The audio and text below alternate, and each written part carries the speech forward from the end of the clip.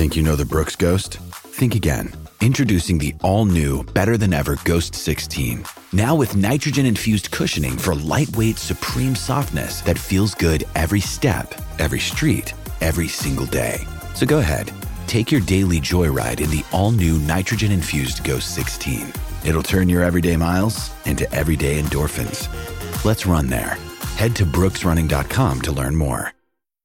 Another day is here, and you're ready for it. What to wear? Check. Breakfast, lunch, and dinner? Check. Planning for what's next and how to save for it? That's where Bank of America can help. For your financial to-dos, Bank of America has experts ready to help get you closer to your goals. Get started at one of our local financial centers or 24/7 in our mobile banking app. Find a location near you at bankofamerica.com/talktous. What would you like the power to do? Mobile banking requires downloading the app and is only available for select devices. Message and data rates may apply. Bank of America N.A., member FDIC. The longest field goal ever attempted is 76 yards. The longest field goal ever missed? Also 76 yards. Why bring this up? Because knowing your limits matters, both when you're kicking a field goal and when you gamble. Betting more than you're comfortable with is like trying a 70-yard field goal. It probably won't go well. So set a limit when you gamble and stick to it. Want more helpful tips like this? Go to keepitfunohio.com for games, quizzes, and lots of ways to keep your gambling from getting out of hand.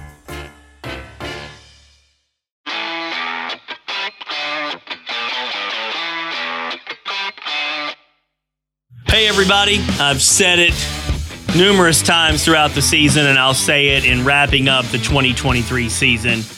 I just simply cannot believe, I am completely and totally dumbfounded that a program like Penn State could have such horrendous wide receivers. This is the We Are podcast on the DK Pittsburgh Sports Podcasting Network. I'm coming to you live from Atlanta on Saturday evening, a few hours after Penn State lost to Ole Miss in the Peach Bowl. And look, I mean, I'm not going to talk about anything that we haven't talked about all year. In a lot of ways, I will say it's fitting and appropriate that Penn State lost this game the way it did, because their wide receivers are just really an abomination. Now, before I get into that, kind of fresh emotions after a loss here. Look, when we found out that Chop Robinson, Olu Fashanu, and then eventually Kalen King and Johnny Dixon were not going to play, look, I picked Penn State to win the game 27-23, kind of thinking that Kalen King would play and that Johnny Dixon would play. And when we found out that those two specifically would not, there was no reason to pick Penn State in this game. Let's just be honest with you, with each other here. I know that, you know, everybody wants to finish the season on a high note. And we were told for the past couple weeks from the Penn State camp, James Franklin and the players, you know, how they were playing for something, how it meant a lot to them. But look, I don't necessarily want to go so far as to say we got lied to, but I think Penn State and James Franklin have lost all credibility now with regards to bowl games when talking the talk about everybody banding together and wanting to play and not opting out. A lot of guys that are declaring for the draft did play. Curtis Jacobs, Theo Johnson, you know, Caden Wallace, those kinds of guys. But look, I mean, if you're going to sit there and talk for several weeks about how, you know, we have a plan that, you know, to try to play in the game and not have to worry so much about the opt-outs, kind of like James Franklin had hinted at with Kalen King, and then Kalen King ends up not playing at all. We've basically lost any reason to believe James Franklin or the Penn State camp in these situations going forward. Now, going forward, there'll be either a playoff game or not. But I kind of took it at face value that Kalen King was going to play. He didn't. I took it kind of, I thought Johnny Dixon was going to play. He didn't. He wasn't even with the team in Atlanta. I never thought Olu was going to play. You're a top 5 pick. Why would you risk playing ever?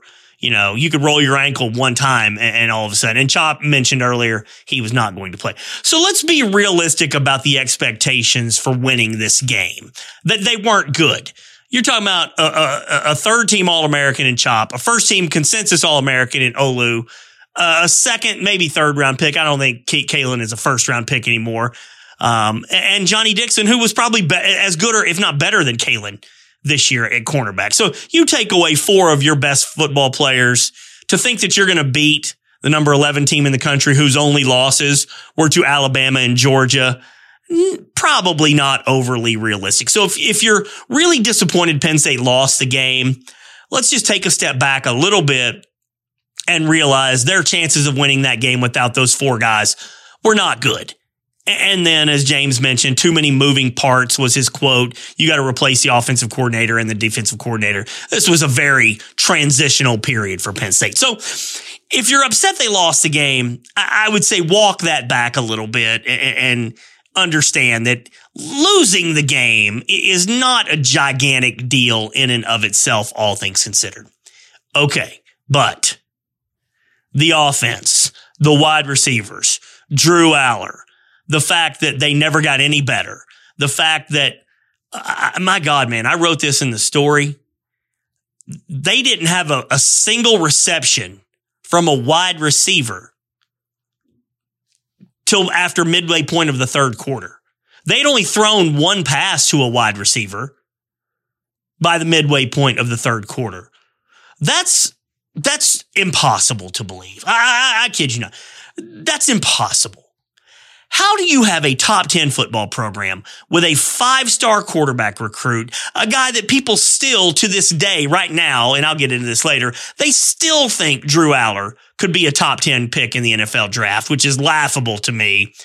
You've attempted 1 pass to a wide receiver by the middle of the third quarter. It's impossible to believe, but it just wraps up what is an impossible to believe season with regards to the complete and total ineptitude that Penn State had at the wide receiver spot this year. I can't for the life of me understand how James Franklin, phenomenal recruiter, busting his butt, 365, high school recruiting, this and that, how he and his coaching staff allowed the Penn State program to get to a point in 2023 for the whole season to where the wide receivers were this bad collectively. I'm beating the dead horse here. I've joked about this for weeks and weeks and weeks and weeks and weeks, and we've beaten this dead horse to a pulp. But that's where we are. That's the epitome of this season. It encapsulates this whole season. You have the number 1 defense in the country. You've got a 5-star quarterback recruit. You got nobody to throw the ball to from a wide receiver standpoint. Yeah, the tight ends are good. Yeah, they utilize the running backs out of the backfield more. It's impossible to believe that you can even fathom getting to the midway point of the third quarter and no wide receiver in your entire damn program has a reception. What? What are we talking about here? Akron? Is this like the number 125 team in the country? No, this is a top 10 team.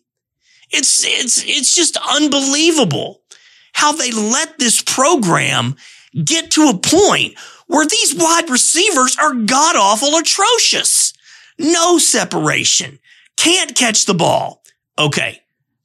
I could go on for another hour talking about how bad. Drew Aller's not very good. Let's just cut to the chase. He's not very good. Now, is he not very good because the wide receivers aren't any good? That has been the discussion all year. Has Aller's development and progress been stunted because he just doesn't have wide receivers who are anywhere good enough? We've been willing to suggest that as a possibility, high probability all year. But man, there were like 3 screen passes today where Drew's got to throw the ball like 8 yards and he airmailed the receiver by a yard or 3. It reminded me, quite frankly, of not only Christian Hackenberg, but Rob Bolden going back to that point more than a decade ago. I mean, when you're overthrowing a running back on a screen by 2 yards, there's serious problems. Serious problems. So we can talk about the wide receivers not being anywhere near good enough, and that is true. And that point was hammered home 1,000-fold in the Peach Bowl. But it was also hammered home that Drew Aller is just not very good. Okay. If you're still out there holding on to hope that Drew Aller can become a superstar, that's fine. He does have the skill set. He's got the big arm. He's got the high IQ. He was a first-year starter. I'm willing to give him the benefit of the doubt that he had to go through a lot of ups and downs. Yeah, he only threw 2 interceptions, one during the regular season, one this year. And he got hit, one in the Peach Bowl. He got hit on that one on trying to deep throw. You can certainly point to some statistics that show Drew did better. He threw for 296 yards, but a lot of that was in garbage time after they were down 38-17. And everything that we discuss with regards to Drew Aller has to be with the notion of, will he get good enough to elevate everyone else? You can't elevate lowest rung, bottom feeder wide receivers to great status. No quarterback can. But Drew Aller didn't really elevate anybody on the offense this year. He just didn't. Okay. And so a big concern that, again, was hammered home in the Peach Bowl that perfectly encapsulates this season is just that their passing game was a gigantic train wreck. Something that it's just amazing that they were in the top 10 in the country and went to a New Year's Six bowl game. And what a testament to Manny Diaz and his number 1 ranked defense and all the stars on the defense and everything else, because the offense, I really struggle. I really struggle. Everything in college football is about planning your whole team, what you're going to have. They've known for a couple years they were going to have Drew Aller. They've known for a couple years that, Chop and Adisa Isaac were going to be really good. They knew Kalen King, after his strong year last year, was going to be a big, player this year. Abdul Carter. They've had you've got Nick Singleton, you've got Katron Allen, you've got these tight ends, you've got Olu, you've got veteran offensive linemen. The complete and total program failure by James Franklin and his staff to develop an offense, and specifically the wide receivers, to complement. They just threw away an opportunity. They threw away a gigantic golden opportunity with extremely poor program planning and development from one position. If I've been asked many times, if they had at least 1 or 2 good wide receivers, how different could things be? They might be in the playoff. Now, that's assuming Aller could be good enough if he had better receivers. And that's a big assumption there because, again, he's got a lot of issues. But I honestly cannot get over the fact, and we saw it all year, so it shouldn't be a surprise that we saw it again today. But Keandre Lambert-Smith had 0 catches.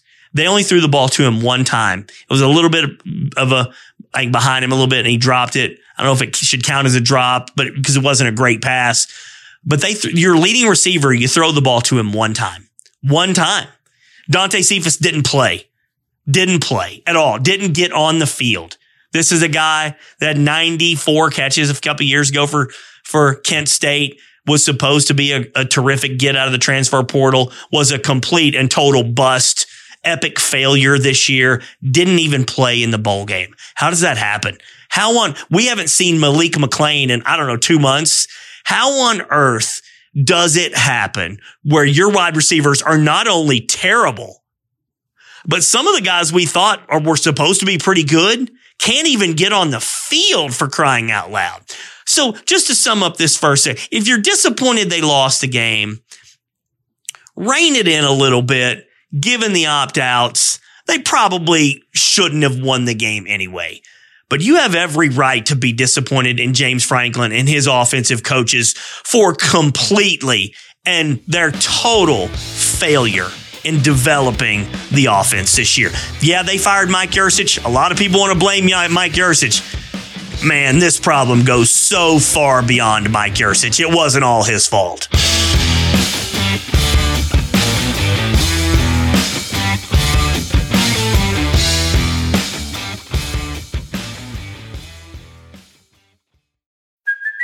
Hey, it's Kaylee Cuoco for Priceline. Ready to go to your happy place for a happy price? Well, why didn't you say so? Just download the Priceline app right now and save up to 60% on hotels. So whether it's Cousin Kevin's Kazoo Concert in Kansas City, go Kevin, or Becky's Bachelorette Bash in Bermuda, you never have to miss a trip ever again. So download the Priceline app today. Your savings are waiting. Go to your happy place for a happy price. Go to your happy price, Priceline. When you need mealtime inspiration, it's worth shopping Kroger, where you'll find over 30,000 mouth-watering choices that excite your inner foodie. And no matter what tasty choice you make, you'll enjoy our everyday low prices, plus extra ways to save, like digital coupons worth over $600 each week. You can also save up to $1 off per gallon at the pump with fuel points. More savings and more inspiring flavors make shopping Kroger worth it every time. Kroger, fresh for everyone. Fuel restrictions apply. This episode is brought to you by Shopify. Whether you're selling a little or a lot, Shopify helps you do your thing, however you cha-ching. From the launch your online shop stage, all the way to the we just hit 1 million orders stage. No matter what stage you're in, Shopify's there to help you grow. Sign up for a $1 per month trial period at shopify.com/special offer, all lowercase. That's shopify.com/special offer.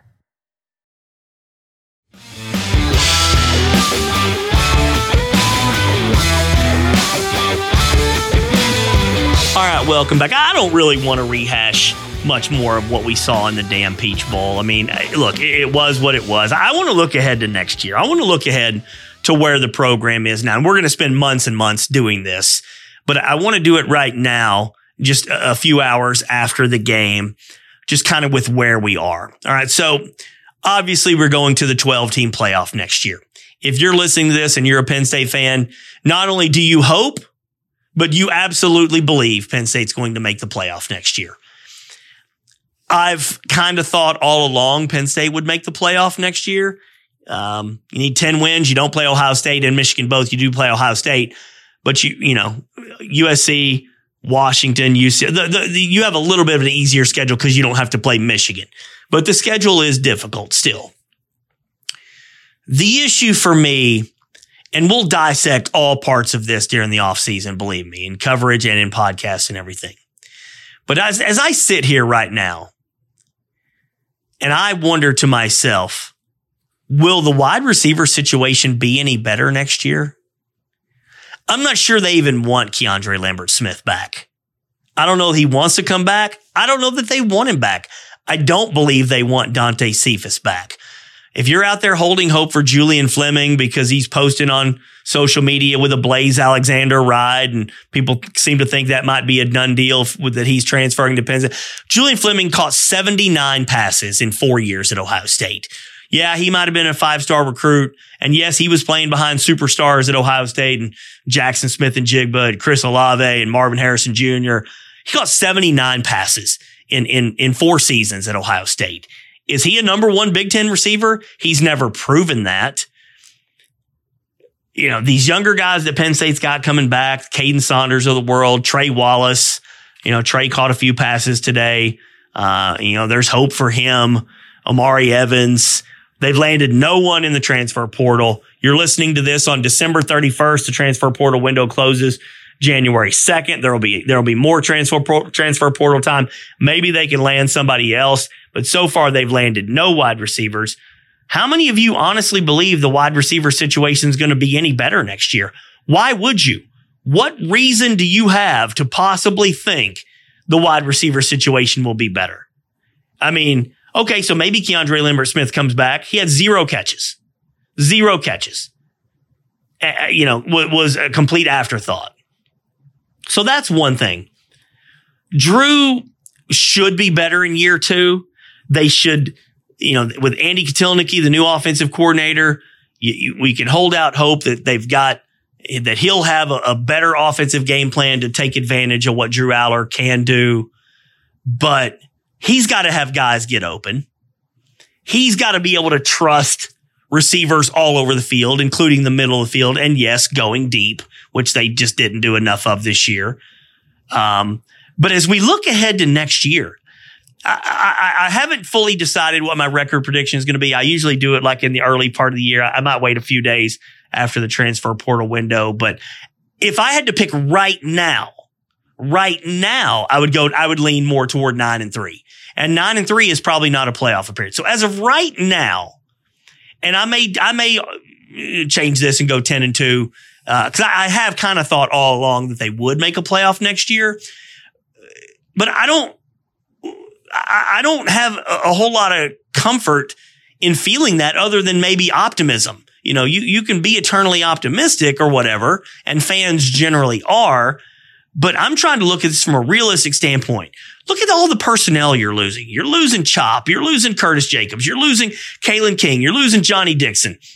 You're losing Olu. You're losing most of your offensive line, Hunter Norzad, Caden Wallace. You're probably losing, KLS, Steve. You're losing Manny Diaz, which is as big of a loss as any of them. Why, again, should we think that Penn State is just going to come out and get to 10 wins next year? The assumption that Drew Aller, Nicholas Singleton, they would continue to develop and all this. I mean, again, you can be optimistic and you can be hopeful, but I want anybody to give me reasons. Okay.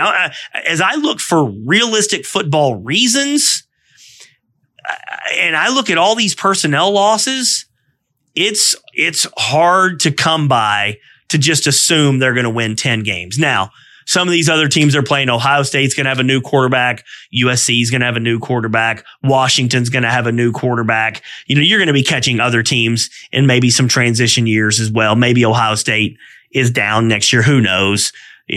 But if I just look specifically at Penn State and the personnel losses that they are going to suffer, I don't think I'm being overly negative or critical to think that, they could go 9-3. I wouldn't quite dip to 8-4. I don't know that the schedule is that difficult. They would lose 4 games, but I'm not going to sit here any longer after watching this debacle on offense and just assume they're going to go 10-2. I need to see a hell of a lot more from Drew Aller. And I mean a hell of a lot more, because what I saw from Drew Aller this year was extremely disappointing. Sure, he protected the football, and that's about the only good thing that I can say. I mean, they dumbed down the offense so much for him because of the bad wide receivers, and they didn't take chances. And when he had to make throws, quite honestly, he didn't. He was horrible against Ohio State. He was horrible against Michigan. He was horrible for most of the day against Ole Miss. And that's your 3 losses. So can he be better in year 2? Yes. Will he be better in year 2? Yes. Will he be good enough to lead them to at least 10-2 in a playoff? I tell you what, I got to see not only a whole lot more from him, I've got to see a whole lot more from a roster standpoint and personnel standpoint, because if this is the wide receiver situation and they're not going to go out and add, if Julian Fleming is all they add, while that'll help some, I still don't think he's a number 1 guy. And so, maybe Trey Wallace could develop even more, but he couldn't stay healthy this year. And you haven't even gotten to the defense yet. You're losing just massive personnel on defense, plus Manny Diaz. You're not going to have the number 1 defense in the country next year. You're not going to be able to rely on the defense to keep you in games when your offense is abysmal. I don't think I'm just being overly critical here because they look bad losing a football game. I'm trying to be completely and honestly realistic based on the personnel that they have lost and how that could end up impacting them this next year. So again, I'm bouncing back and forth between 10-2 and 9-3. 10-2 almost certainly would get them in the playoff. I do not believe 9-3 would, although, it would have. And I think 2018, they went 9-3 and they still finished in the top 12. But if you're just out there assuming they're going to win 10 games next year, I don't know why you would assume that.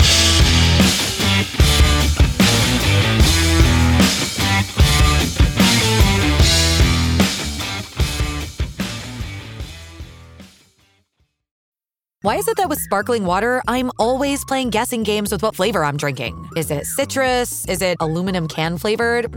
Not sure. Sparkling ice, though, they really mean flavor. Like in-your-face flavor. Orange mango, black raspberry. Don't even get me started on the strawberry lemonade. Kiwi Strawberry slid right into my taste buds DMs last night and let them know who's boss. No subtleties there, and no sugar either. But it does have vitamins and antioxidants. Find sparkling ice at a major grocery store or club retailer near you. Sparkling ice. Anything but subtle. At Evernorth Health Services, we believe costs shouldn't get in the way of life-changing care, and we're doing everything in our power to make it possible. Behavioral health solutions that also keep your projections at their best? It's possible. Pharmacy benefits that benefit your bottom line? It's possible. Complex specialty care that cares about your ROI? It's possible. Because we're already doing it. All while saving businesses billions. That's Wonder made possible. Learn more at evernorth.com/wonder.